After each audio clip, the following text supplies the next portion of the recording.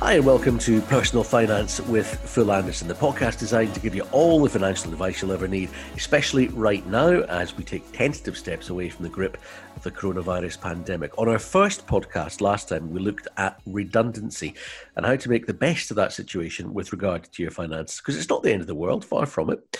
Loads you can do to help yourself if you find you're in that situation. If you are, but you haven't heard that podcast yet, I would urge you to take a listen ASAP, wherever you get your podcasts. And while you're there, please remember to rate us and subscribe. That way you'll never miss another episode again. Today, we're talking financial planning for those with young or growing families. And the very first thing that crosses my mind when you're talking about that subject, Phil, is that with everything you have to plan for when you're having a baby, whether it's your first or your 10th, things will grow more complicated. Probably the last thing on your mind is financial planning. I'm guessing you're going to tell me that we should be giving it more precedence. Definitely. I tell you, I'm very experienced with that as well, because I've got 6 boys myself. So I'm the man to speak to about the financial planning for young families, that's for sure. Okay, so where do we start? What type of thing are we talking about? Presumably it's far more than just trying to save a little each week for a rainy day or the Christmas club book. Yeah, I mean, I would say often the cornerstone of financial planning is what's called protection. Now, protection would cover things like life insurance, critical illness cover, income protection, like protecting you and your family. That's kind of like that's often seen as the cornerstone of financial planning. Yeah, and those are all to try and sort of negate the impact or reduce the impact on your family from the likes of losing a parent or the parent suddenly becoming unable to work or losing that job, a safety net for the family in those types of instances. Yeah, definitely. I mean, like protection is, there's a lot of different types of things. Some are straightforward, like life insurance. If someone dies, pays out a lump sum. Critical illness cover, if someone suffers a critical illness, it pays out a lump sum depending on what they've been diagnosed with. Income protection would be one that covers your income if you are maybe incapacitated for some reason. But there's so many different things that you can take out. I mean, even like life insurance, for example, there's so many different types. You've got like level term, decrease in term, you've got one called family income benefit. There's so many different things out there, and that's when a good sort of financial advisor can sit down with clients and say, right, what's going to be most appropriate for your needs. And I know, having young family myself, one of the first things I did was arrange life cover, thinking, right, if anything happened to me, then I want my family to be protected. I'm going to bring you up on all of those terms that you just flashed by me there, the lifetime and the decreasing cover and all of that. Typically, and I know you're going to say it varies, I guess, but how much are the types of cover are likely to cost per month from your budget, and what do they pay out? You'll tend to find life cover will be cheaper than, say, critical illness cover, because the chances of someone dying is less than, I think you're about 4 times more likely to suffer a critical illness than die.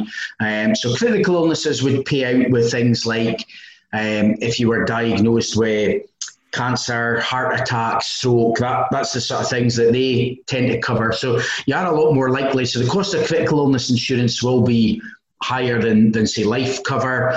There's a whole range of factors as well come into it, because if someone's a bit older, the premiums to cover them for life insurance is going to be more expensive than somebody that was maybe like a 20-year-old. Is going to be a lot less than someone that's, say, 50, because again, the insurers will think, right, what's the risk of us paying out a claim? So smokers tend to be more expensive for, say, critical illness cover, because again, they're more likely to make a claim.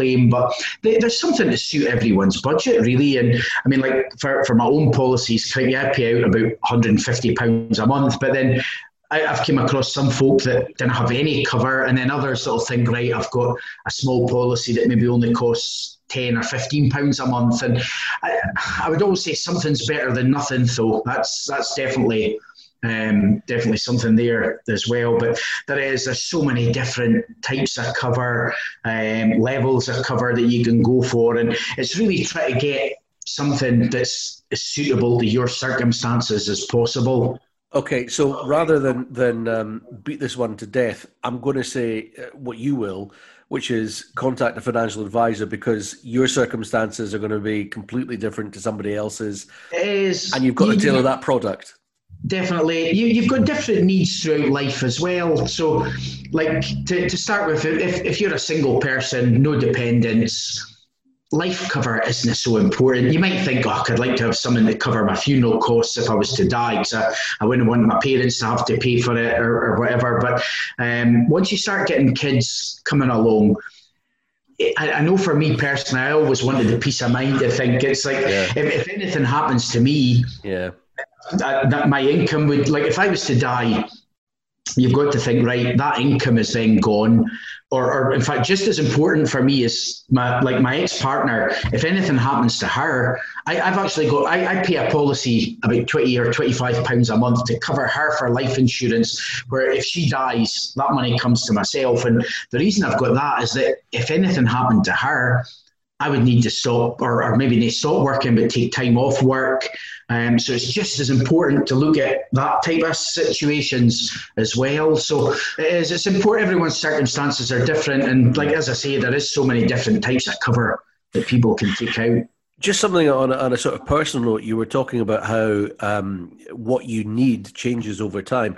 Give an example on critical illness cover. My wife is unable to work and registered disabled now because of a condition which is known as functional neurological disorder, which presents in a similar fashion to the likes of MS, but is distinctive from MS in a number of ways. But that's only become apparent to the medical world in, say, the last 10 to 15 years. So our policy for life insurance and critical illness, which is fairly standard, and one we've had from preceding her diagnosis, it isn't something that was covered back then. It would probably have been diagnosed as MS, ironically, which was. But the scheduling of it all has kind of snookered us from getting any kind of payout. So I guess what I'm saying is it probably pays to check up on the wording of your plan from time to time as well, doesn't it? Yeah, definitely. And what you'll find is that policies change kind of over time. Like the definitions are things that's covered maybe on old policies will differ from new policies. So that's an important thing that we check. My financial advice business, what we'll do is we'll sort of look at the wording on the policies, exactly what is covered. We use a tool called CI Expert for critical illness policies, and it's excellent. You can really drill down and see, right, what's covered, what's the definitions, because people are worried that, like, when you take out cover, you want it to pay out. You didn't want the insurers to turn around and say, "Oh, sorry, that's not covered." And so it is. Like I've had clients with claims for different things before, and somewhat the companies will maybe write to the GP to find out from them exactly what the conditions are. But it is important. There's so much ins and outs of it. And again, that's where a good financial planner can look at things and say, right, what cover have you got already? Or if you've no cover, what's going to suit your needs best? And do these types of cover only pay out dependent on the health of the parent or guardian? I mean, what about if, God forbid, one of your kids is ill or has a condition that means you have to give up work and be with them full time? You tend to find quite a number of policies will automatically include what's called children's cover. Now, so for example, on my critical illness policy, if any of my kids suffered a critical illness, it'll pay out a cash sum on there. Now, I had a look at statistics. Legal & General are quite a big insurance company. 2019, their average payout on a children's critical illness claim was 15,182. Now, what happens there is if the kids suffer a critical illness, on a lot of policies that'll automatically be included, but you tend to find a lot of parents don't know that that's in there as well. A lot of companies now as well let you take out enhanced cover. So again, just using Legal & General as an example, under just a normal critical illness policy, your kid would be covered for 31 different conditions where they pay out an amount there. But they've also now got what's called critical illness extra cover for the children, and that covers 76 different conditions. So again, the policies are changing all the time, and that's why it's good to kind of sit down with an advisor. If you go on different comparison websites, they're just going to say, right, put in your details, cheapest cover is X, Y, or Z. Whereas cheapest isn't always the best. It's like, I know for me, I'll pay extra to get a really good policy because I've got the kids, and I think, yeah, I want one that includes like maybe not only the standard children's cover, but I want ones that's maybe going to pay out a bit more should anything happen, like to the boys. So it's a good thing to sit down and review from time to time. And is that a sort of fairly standard thing now, whereby you'll have the basic and levels of bolt-on to just about pretty much any policy? It is. I mean, you tend to find a lot of the insurers have got there's what's called the Association of British Insurers, the ABI. So a lot of especially on critical illness cover, they've got standard definitions that they've got to cover. But what you're finding now is that a lot of the companies will also now add on extra things. So it makes it harder for a financial advisor to compare the policies, but with the tools that we've got at our disposal, we can look at all the different things and say, right, who's got the best cover? What's the cost? I suppose a wee bit like car insurance. Like you might go with the cheapest, but then the excess might be high, or they maybe don't cover you for certain things. And I'll tell you, the insurers are making the things a lot harder to compare, but then at the end of the day, they're tending to cover people for more things, which is a good thing. And that's where a good advisor can sit down and say, right, what's your circumstances and what do we want to cover here? And just to clarify this, an advisor is acting independently to help you get your best policy. They're not acting on behalf of the policy giver, for instance. That's right. I mean, you'll find you get there's some financial advisors that are like tied representatives. So, for example, I'm coming back to Legal & General again. There used to be some advisors that were maybe tied, like tended to be more so ones that worked at different banks, but that bank would maybe be tied to, say, Legal & General, or you would maybe get some financial advisors that would be tied to them, so they could only deal with their products. But you tend to find most advisors will have either a panel that they work with, or an independent financial advisor has got access to the whole marketplace. So what they're doing is saying, right, let's look at your circumstances and find the best insurers, whether that would be Zurich, Prudential, Aviva, Legal & General. I mean, I've seen some of the guys that work for myself in my financial advice business, I've seen them recommending companies that folk would never have even probably have heard of in the past. But there's so many different insurers out there, so many different types of policies, and that's where an independent advisor would look at the client's needs and say, right, we'll find the best things to satisfy your needs out there. I never knew it was such a vast sort of area of experience. Here's something else that I didn't know. Simply down to the fact that my own life's rolled out this way, but having kids impacts on how much you can borrow on a mortgage. Now, I'm assuming that means if you're going for a mortgage with kids already there, or does the lender address that issue if you're about to renew your mortgage as well? So say you were single, or you were married but you don't have any kids, and then later on you go to renew your mortgage and you do have 2 kids in place. Does it impact you then as well? I mean, like that's the way that, I mean, years ago, the lenders used to just say, right, you earn X amount per year, multiply that by a certain figure, and bang, that's how much you can borrow. But now they tend to do it a lot more on an affordability basis. So having kids definitely impacts your mortgage, because let's say if you've got a family or a couple with no kids, their outgoings are going to be a lot less than somebody that has got, say, 2 or 3 kids, because again, I know that the kids have got different like activities that they like to do. They've got to be clothed, fed. So what mortgage lenders will do is they'll look at things and say, right, how many kids this is in that family?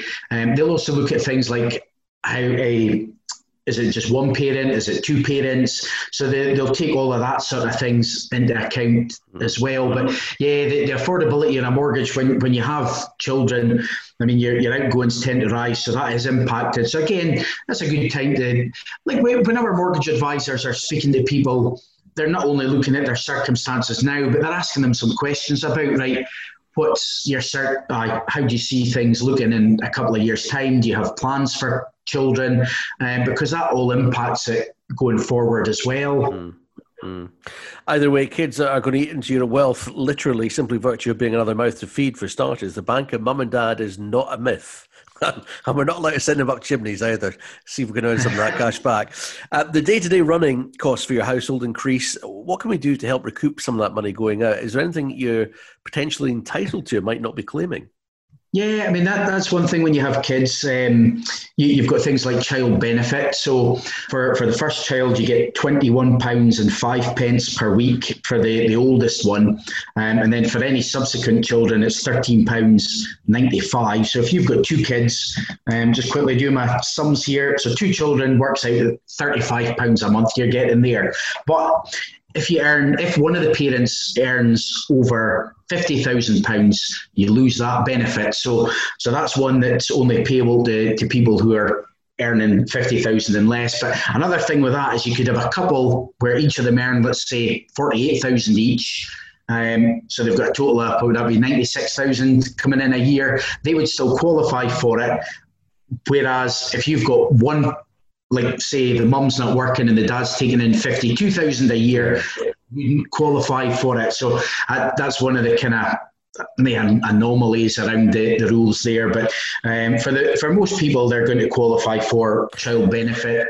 Let's say my household earns just that little bit more than the qualifying income, but not really enough to make a significant difference to our existence. So like you say, the 52, if you like.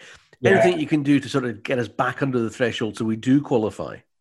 There is. I mean, that's one of the good things there is that you can pay money into a pension. So on that situation, so I'm saying, let's say you've got somebody, two kids, they would get £35 a week, which over the course of a year is 1,820. Now, if you were on a salary of, let's say, 52,000, what you can do is you can pay couple of £1,000 into a pension, reduce it back under the 50,000, you would then qualify. So in effect, if somebody was earning, like say 51,000, paid more than £1,000 into their pension, they're actually better off in that circumstances. So again, that's the sort of things that financial advisors would cover with people, but not a lot of folk would know that they can do things like that. So, I've seen some folk earning even right up to say 60,000 and slightly, even a wee bit more than that, thinking, right, what can we do to maybe get some of that benefits back? I mentioned about like child benefit being one, but in the past you used to get, there was like tax credits, you had child tax credits, working tax credits, they're all being phased out just now with what's called universal credit. So there may be other things that you can claim as well. And I would always recommend to people looking at maybe speaking to the local benefits agencies. I know there's calculators online that you can use to see if you're entitled to any of that sort of things as well. But it's good to look at like any extra benefits and money that you can get from places. And what happens if our circumstances change either way? Say one parent loses a job or has to give up work. Does that mean the benefits increase? If, for example, one parent was not working, that overall your income comes down. So that would be a case where if you were getting, let's say, the universal credit, or the old system was the tax credits, if the whole income goes down, that may entitle you to more. So definitely worth checking out if that was the case, to see if there's any more that you can get. And presumably you have to declare if you no longer meet the qualifying threshold as well. Say if mum returns to full-time work after maternity leave or whatever, something similar like that. Yeah, it's good to, I would always recommend to people to notify them if there's a change in circumstances. I know, like under the old tax credit system, it was always really designed to kind of almost overpay people. And I used to come across a lot of folk that had to pay money back. And so, for example, if you thought, my earnings this year is going to go up quite a bit, it is best to sort of say to them, look, I think this is going to happen. They can actually then look at that so that you don't have to pay money back and things as well. So definitely good to keep them up to date with any changes in circumstances. Just about every movie I've ever seen, if the characters are struggling financially, they end up dipping into the college fund, that cash that they've been setting aside as a lump sum for their child's financial future. Presumably, if you can put a bit aside for your kids, it's a good thing to do, certainly for their future. But depending on how you set it up, are there any added benefits, for example, tax-wise?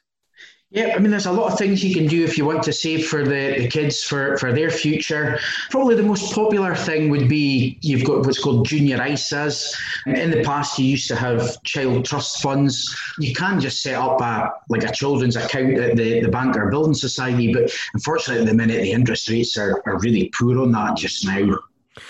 Granny and Granda can get involved as well if they want to leave something for grandkids. So far as junior ISAs are concerned, grandparents, they can't set that one up officially, can they, unless they're the legal guardian? No, that's right. I mean, only parents can set up a junior ISA. For the current tax year, so the 2020 to 21 tax year, you're allowed £9,000 you can put into a junior ISA. So you've got quite a bit of leeway there for most people. Only the parents can open that. You can only have one. I'll touch on that in just a moment or two as well, but you've got a couple of different types of a junior ISA as well. It's only the parents that can set it up, but once it is set up, grandparents can pay into that as well. Just to recap on what an ISA actually is, in case you've never heard of it, my recollection, as I have one years and years ago, is that it's a way of investing up to a certain sum tax-free every year. And the money that you pay in can sometimes make you money depending on where it's invested. That's right. You've got, so the ISA, I know that's one thing, being in like the financial services industry, we use a lot of like acronyms and things like that. And it is, ISA stands for Individual Savings Account. So that account belongs to the person that holds it. So in the case of a junior ISA, it's the child that owns that money.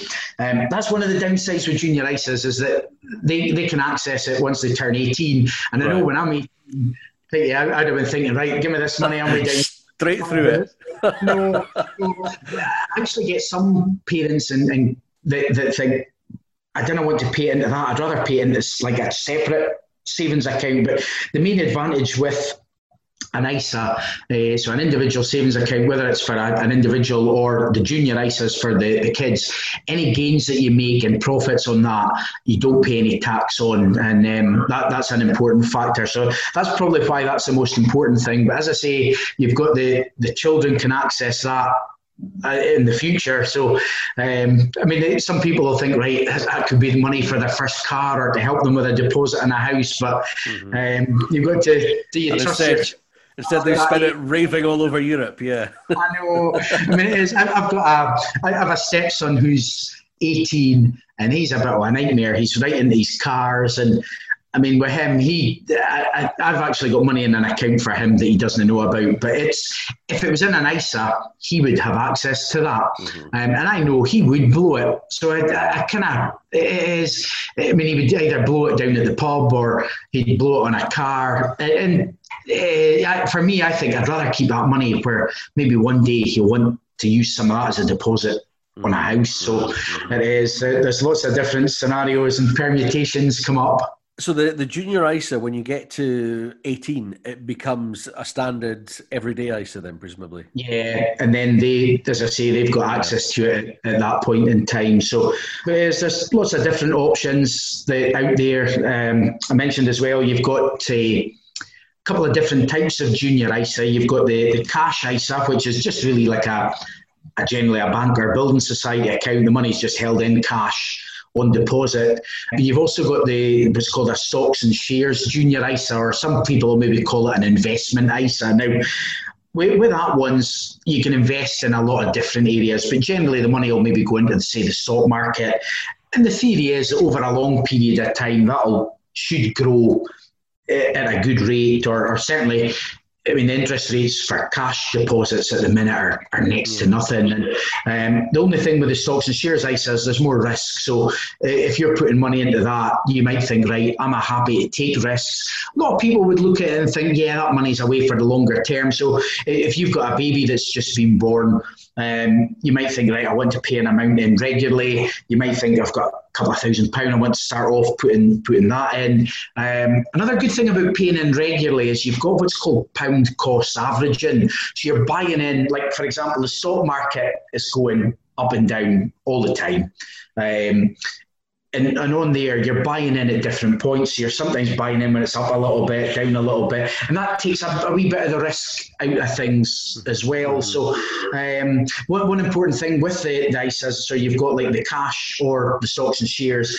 On the junior ISAs, they can only have one, so they can't have a combination of the two as well. Certainly, from what I remember in terms of the one that you're saying, stocks and shares there, you're the person who's in charge of investing your money will say maybe put it into three different things, two of which are generally regarded as maybe bankers, and the third might be the one that will make you money. It might lose you a little bit of money. It could be in the Asian market, something like that. But the majority of your money is safe as houses. I'd say you've got, even on a stocks and shares ISA, you've got like, you might have somebody still a wee bit more cautious, so you might pick funds there that are designed for folk that didn't want to see things fluctuating so much. You can then get people that are maybe a bit more what we would class as balanced or speculative. It's different financial planners would use different terms for it, but there's something for everyone out there, whether it be someone that is just, I mean, I always say, like, there's no such thing really as no risk, because if you've got your money in, let's say just in a cash account, and it's paying you 1% interest, if inflation was 2%, in real terms, you're actually losing out. So you've got inflation risk. So there's always risk with that somewhere. Just on the subject of the likes of ISAs, there's a chance inheritance tax can affect the amount your grandchildren would receive, isn't there?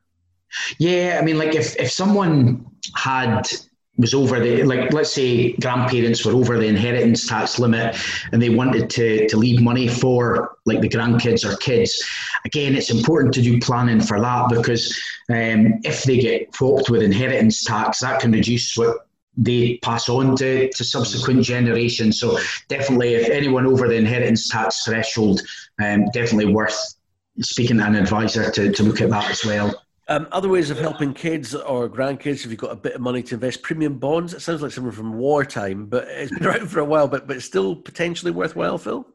It is. I did a wee clip on LinkedIn just the other day on premium bonds, and I know when I was born, I got some as a gift. I've never won. I couldn't even tell you how much of them I've got. I did think it's a very big value, but there was somebody actually commented on my post saying they had one. I think their one was worth £1. You didn't even get, I think the minimum now is about, is it £25? I should really check up on that, but they had one that was valued at £1, and I think they won 50. So that was a decent return. Not a bad return.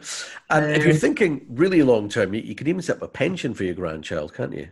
Definitely, that's it. I mean, everyone is allowed to pay in £3,600 a year into a pension, and you get tax relief on that. So you can pay £2,880 in, and then you get tax relief, which brings it up to £3,600. Some people will pay in the full amount, but the earlier you start, the better. And then you've got like compounding. So if someone, let's say a grandchild or a parent set up a pension for their kids straight away, by the time they get to 18, if that's growing over the time, and even paying in small amounts, it'll kind of add up there. So yeah, you can pay in a pension and they can get tax relief on that contributions, which bumps it up straight away as well. If you're sitting there thinking this sounds all too complicated for me, one, obviously contact a financial advisor, but what about just giving cash as a gift and a lump sum? What are the guidelines there? For most people, it's not going to be an issue. Again, it only becomes a problem if someone is over the inheritance tax threshold. So that's where you can sort of have issues there. But for the majority of people, they can give gifts away without it causing much problems at all. Of course, this could all be for if you end up not being able to afford it. You might not think about having to pay for long-term care for yourself when you set out in this kind of thing with the best of intentions. What should your checklist be before you set up any kind of payment for your grandkids? I would say, like, you can also look at things like trusts, or making sure that it's affordable is certainly something. I mean, if you're giving any money away, like if you were a grandparent paying money into like a children's ISA, or even a parent as well, I mean, that money is then away until they reach the age of usually 18. So paying that money in, you've got to think, right, can we afford to give that up? Well, is that money I'll need in the future? So there's a lot of factors to take into account as well. I was about to touch on sort of trusts. I mean, if it was a grandparent that had an inheritance tax liability, they can look at giving money away through various trusts and things, but that one becomes a lot more complex. And again, that's where you want to be taking advice on that as well. I mentioned the movies talking about saving up for that college fund, but realistically, it might be something you want to consider if you're able, either school fees, saving for further education, or both. Anything handy with regards to that in terms of advice? Yeah, I mean, we get clients looking at, they might think, oh, I want to put my kids to private school, or I would like them to go to university. I suppose that's one good thing in Scotland now, is that you didn't have the university fee, the tuition fees. But again, they still have living costs when they go to university. So you may think, I mean, like, I don't know, let's say you've got young kids just starting out, you might have big plans for them and say, I would like them to go to like Robert Gordon's or Albine or in our area. But I know the fees for that, I think Robert Gordon's is around about £1,000 a month. So if you want your kids to go there at either primary school or secondary school, unless you've got a lump sum and a wad of money, if that's what you really want for them, you're going to have to start saving very early for that sort of eventualities. And I know a lot of parents have got aspirations for their kids to go to uni. And like I say, you've got costs for that, like accommodation. They might not stay at home. And so there's a lot of kind of planning. And again, that's where like a good financial advisor can come in, because they can help with your budgets now, but they can also look at what your plans are for the future, see what you're paying out for different things and how much you need to pay for things, and say, right, look, can you afford to put this amount away? And it's all really just down to the planning aspects of things. We've been talking about finances for young or growing families. It may be that you don't come into money when you're young or you're starting out, but subsequently in later life, you maybe inherit a certain sum. Presumably there's never a situation where it's too late to invest in your family. No, not at all. I mean, I think, yeah, ideally, like you say, you want to do it at an early, I mean, if you're wanting to save for them, you want to do it as early as you can, but it's not always possible, because people, like, generally your income tends to rise as you get older in life or go on in life. And a lot of folk who are just starting out with young kids, it is a lot more difficult for them to kind of put money aside. And that's maybe where the initial like needs are looking at things like protection. And if you're paying out money for life insurance and all that sort of things, you then think, oh, hang on, I didn't have the same like spare money that I can put away for savings and stuff. So it's sitting down with someone and looking at things and saying, right, what is the priorities here, and looking at all the different options available. And on to the subject of wills, we've got a very straightforward will system in place whereby whoever of us dies first leaves the rest to the other, and then it's split equally between our kids or to one or the other, depending on their situation. And perhaps at some stage we might have to change that in the event that we live to see and are blessed with grandkids. The point being, wills are hugely important, aren't they? What do we need to know about them? They are. It always amazes me how many people don't have a will. And if you've got children, it becomes even more important for a number of factors. I mean, if anything was to happen to you, you would want everything to get sorted out as quickly as possible. So a will would do that. A will also means that who you want to inherit gets what you want. So anybody that doesn't have a will, especially if you've got young family or family on the way, I would say that's something that gets sorted out as soon as possible. And if you do have a will, making sure you update it regularly as well is another thing.